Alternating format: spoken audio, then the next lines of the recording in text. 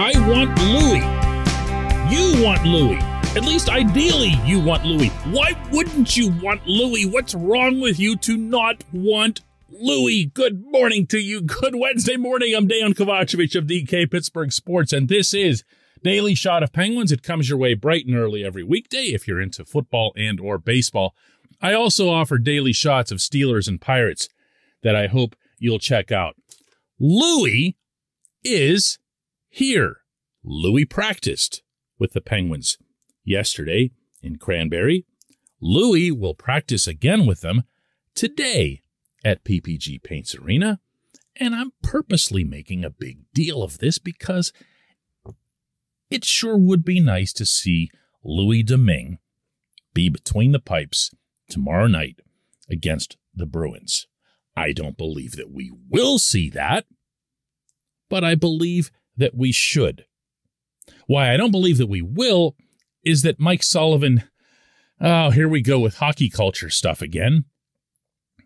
But Sullivan's not going to want to send the message to the backup who's been here all year long that the moment there was a legitimate emergency and Tristan Jarry being down, then all of a sudden Casey DeSmith was going to get leapfrogged from someone who spent most of the year in the minors.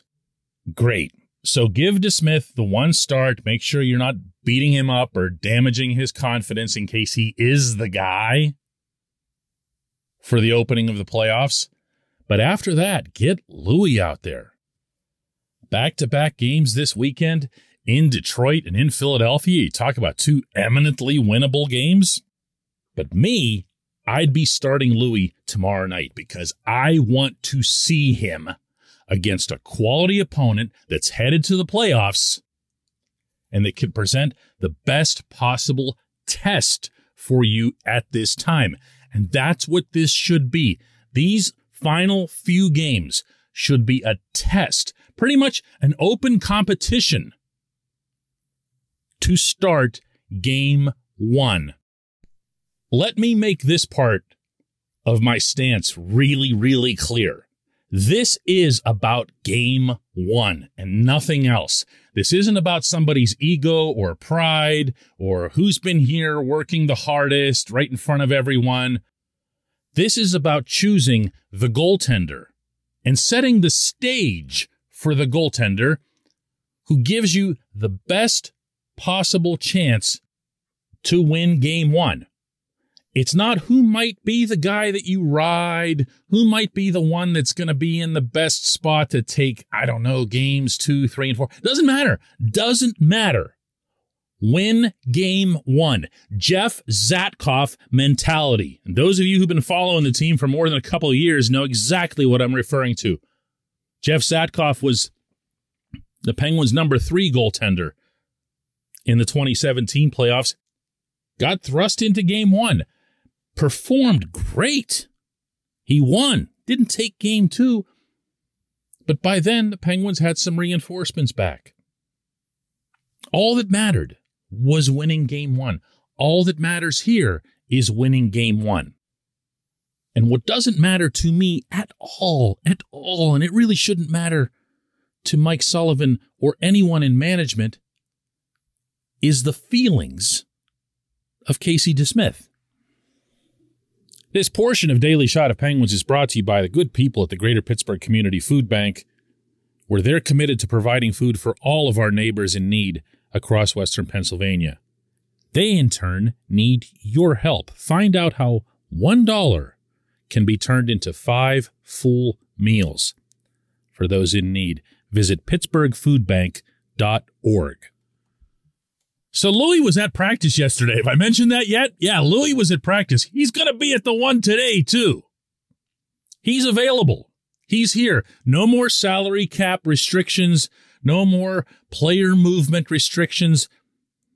An unfortunate situation led to Louis being here, but he's here. So you don't have the way more awkward scenario that could have resulted where the Penguins would have gone through the regular season with Jarry and DeSmith, and Louis would have been the backup, and you'd demote DeSmith? No. But what you have is a situation where he's here and he can play and he can show you something. I've been kind of pounding this general point, not just about goaltending, for months now. The Penguins, by and large, have not allowed their younger players, notably Drew O'Connor, to make enough of an impression on them that they could knock out somebody who's unproductive from the lineup. Kasperi Kapanen. Well, that mindset needed to stop the moment the team was made aware of the broken bone in Jarry's foot. This is crunch time. It's getting dark outside, meaning for the franchise. You can't just keep going out in the first round, and that applies as well, even when you have a legitimate excuse like losing your starting goaltender. But you forfeit the right to that excuse by not exhausting all options, by just saying, oh, well, Case is the guy. He's been here. We see him every day. He's the first on the rink, last off the rink, whatever. Doesn't matter. Doesn't matter. Win game one. Louie's here. Here's a little of what Louie had to say yesterday to reporters in Cranberry. Well, I think since I signed with the team, I felt like it was a great opportunity for me. It didn't matter where I fell in the depth chart. At the end of the day, when I come up here, my job is to be ready to get in net when I'm called upon, and I've been working towards that down there and when I'm up here. So if they do want me in net, I'll be ready for my opportunity. And it's one of those things where you've been preparing your whole life for this type of opportunity. So my goal is just to help the team out as best as I can. Awesome, great. Dude played one game, all right, the whole year. That 40-save masterpiece in San Jose. Teammates visibly loved him. Evgeny Malkin giving him that silly helmet that they pass around afterward and saying, we didn't play so great, but it's okay because we have Louie. Popular figure, even though he hasn't spent much time. You can kind of hear why in the soundbite that I just played. Wonderful. It's sitting right there in front of you. Play him. Let him show something. Let him impress you. Don't suppress that just because of some hockey culture thing. When we come back, just one question.